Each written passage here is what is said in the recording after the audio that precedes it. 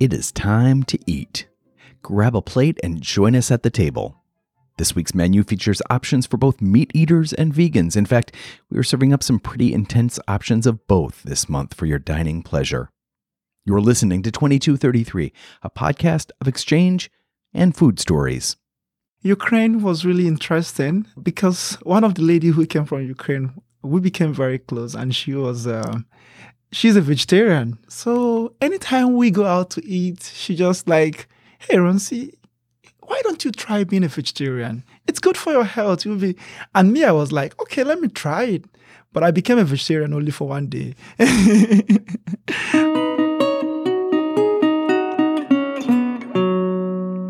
This week, say, what's in this stew anyway? Seafood so fresh that it's still moving, and a surprisingly enjoyable time without meat while down under. Join us on a journey around the world to tickle your taste buds. It's 2233.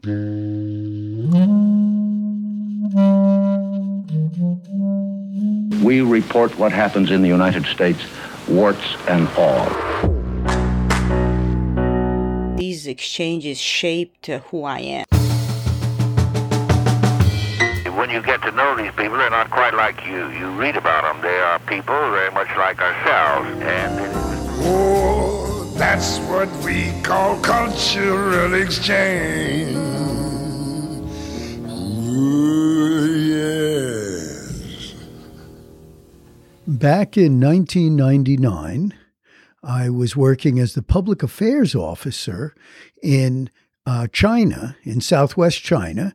We had a consulate, and still do, in Sichuan province, in Chengdu. I was invited, along with my leader, our consul general, to visit Ya'an. And this was a special occasion because they had just completed the Chengdu-Ya'an highway, going through the mountains. Normally, it used to take 15 hours to get there. With this great new highway, it only took 2 hours. So the Foreign Affairs Office, it's known as the WIBON, those are the ones that obviously work with foreigners and diplomats. They invited us to a banquet, and was very exciting because Sichuan, and in fact Ya'an, in Southwest China, is known as the home of the giant panda.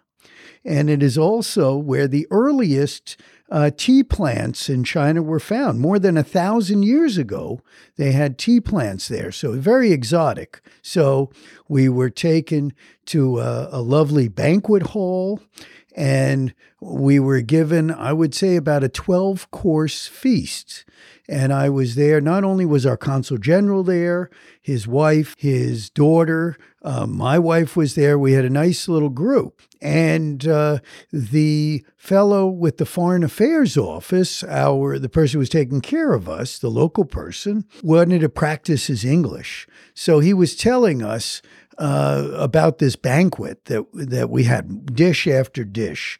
And there was one dish that, oh man, it smelled so good. And in Southwest China at that time, they had chickens, there was pork, but this was a very rich, aromatic, almost like a beef kind of a smell to it. This one dish was a stew. A rich brown stew. Mr. Wang, who was our host, encouraged me to try it. And usually I would defer to our consul general, but the consul general said, "No, Joe, I want you to try this dish, this stew."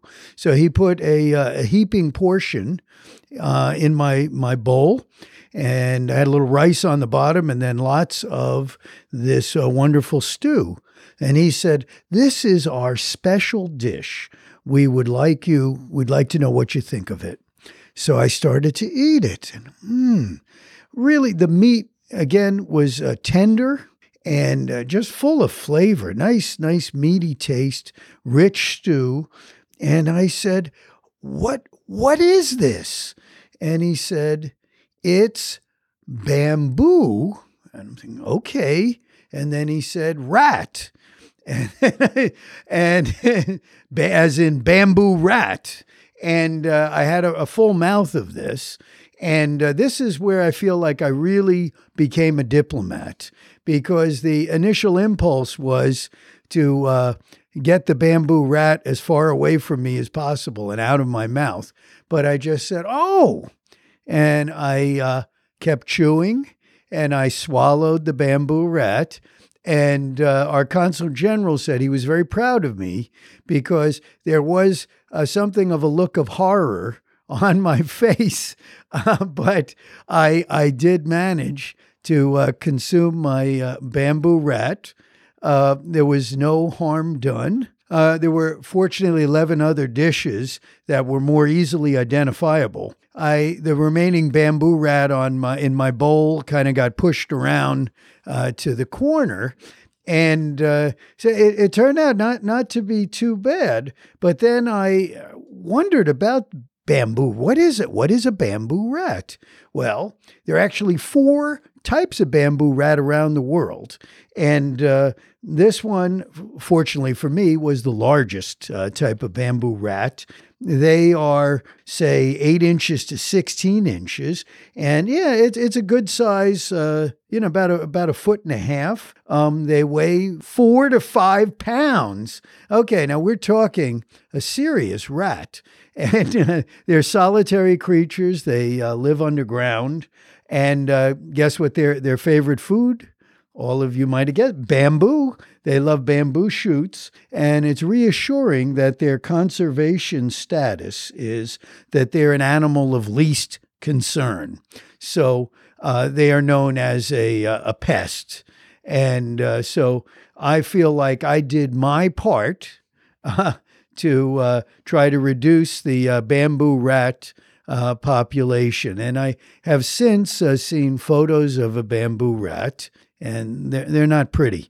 And that is my exotic food story. I was just grateful that it wasn't a panda. I mean, can you imagine how bad you would feel if you had actually consumed a giant panda, given that Ya'an is the home of giant pandas in Sichuan?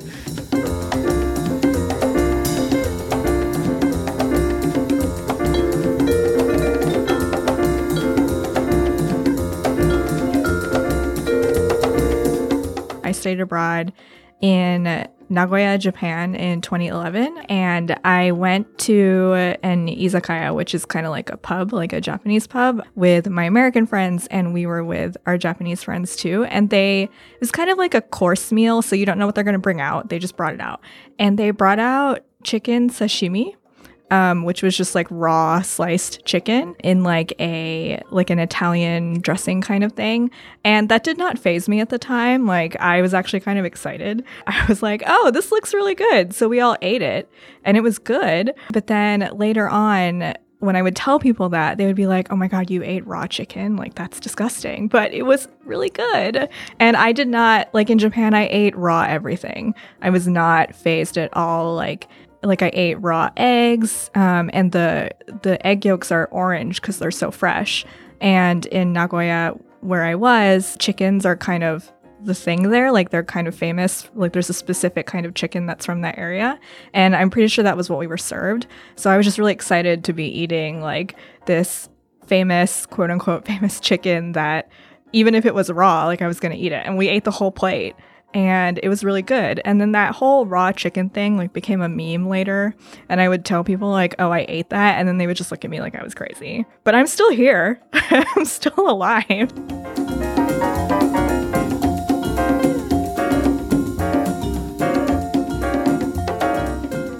If I were in Japan, I would totally eat it.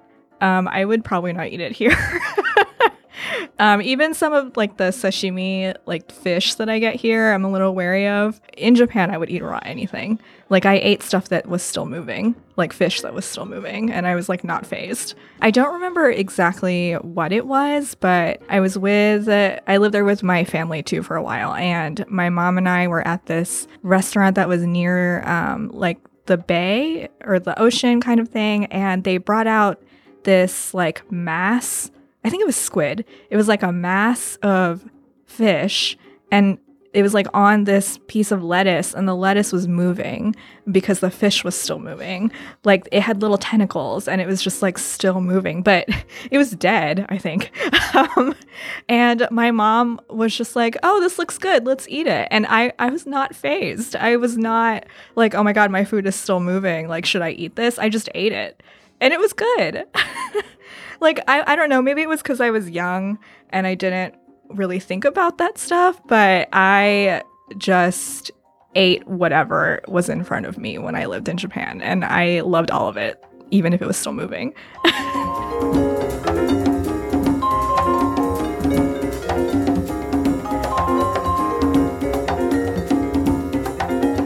I've never had fugu. The whole like, oh, if it was cut wrong, you could die thing, kind of.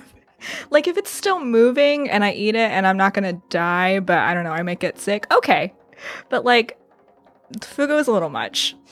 If somebody, well, the chef is supposed to eat it after he cuts it, or after they cut it. Like, that's what they're supposed to do to make sure they got all the poison out. So I guess I would see that it's okay, but I don't know. It's still kind of, that's still a little, like, too far out in the distance for me. Yeah, I think I would eat everything except fugu. That's my like threshold.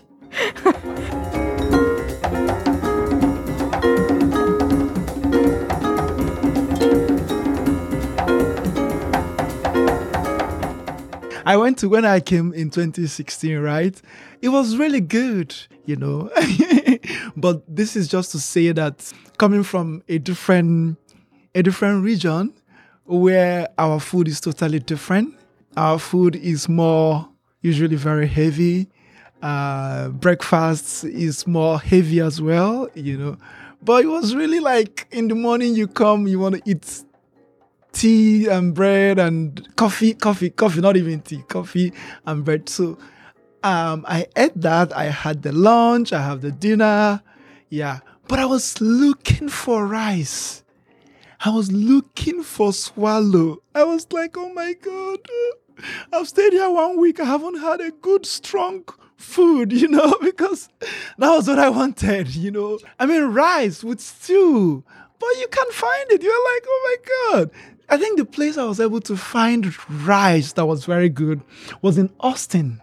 In a restaurant in Austin. And I was like, oh my God, I had this very big one. And I was like, good, So that's really interesting. And then when I got back home and people were like, we were thinking you're going to add weight, like big. Why? What happened? I said, well, I didn't like the food that much. Because I was looking for the heavy food, Yeah, that was, But right now, because I've been traveling more, so I'm beginning to adapt and be more open-minded to eat any food. Yeah, so I think it's a shock.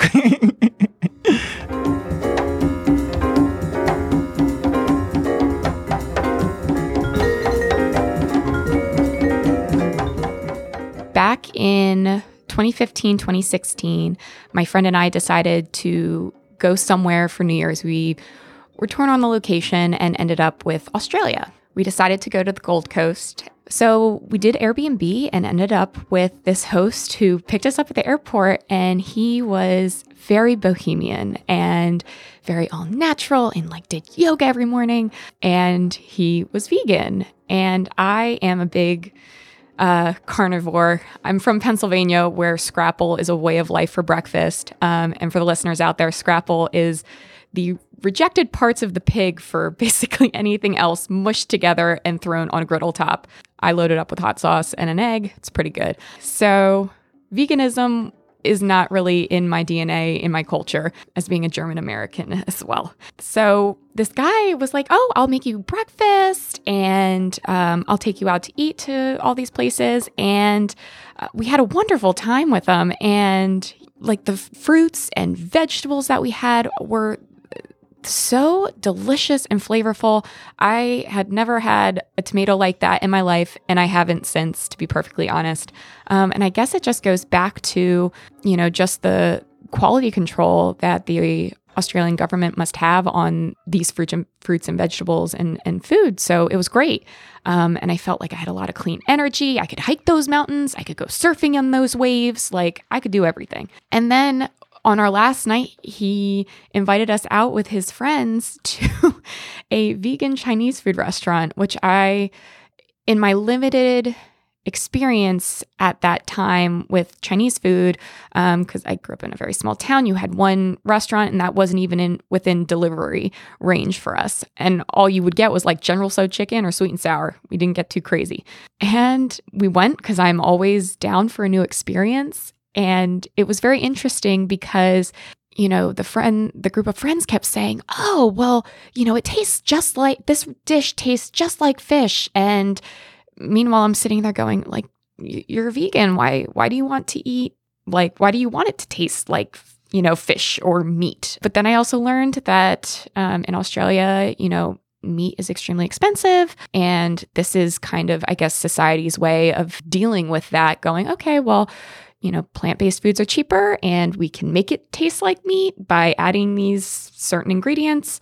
And when we went into this restaurant, it was hilarious because I was expecting like 1 or 2 people maybe to be there. It was packed. We had to wait for a table. And it was known for being like serving vegan food.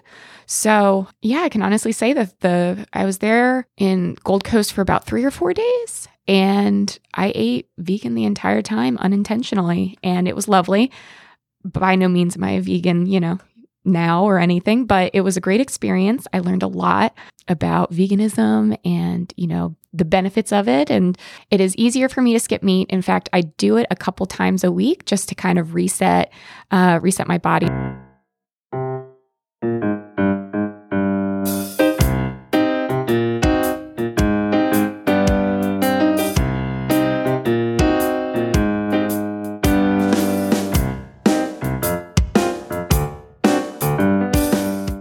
.2233 is produced by The Collaboratory, an initiative within the U.S. State Department's Bureau of Educational and Cultural Affairs, better known as ECA. My name's Christopher Wurst. I'm the director of The Collaboratory. 2233 is named for Title 22, Chapter 33 of the U.S. Code, the statute that created ECA. And our stories come from participants of U.S. government-funded international exchange programs.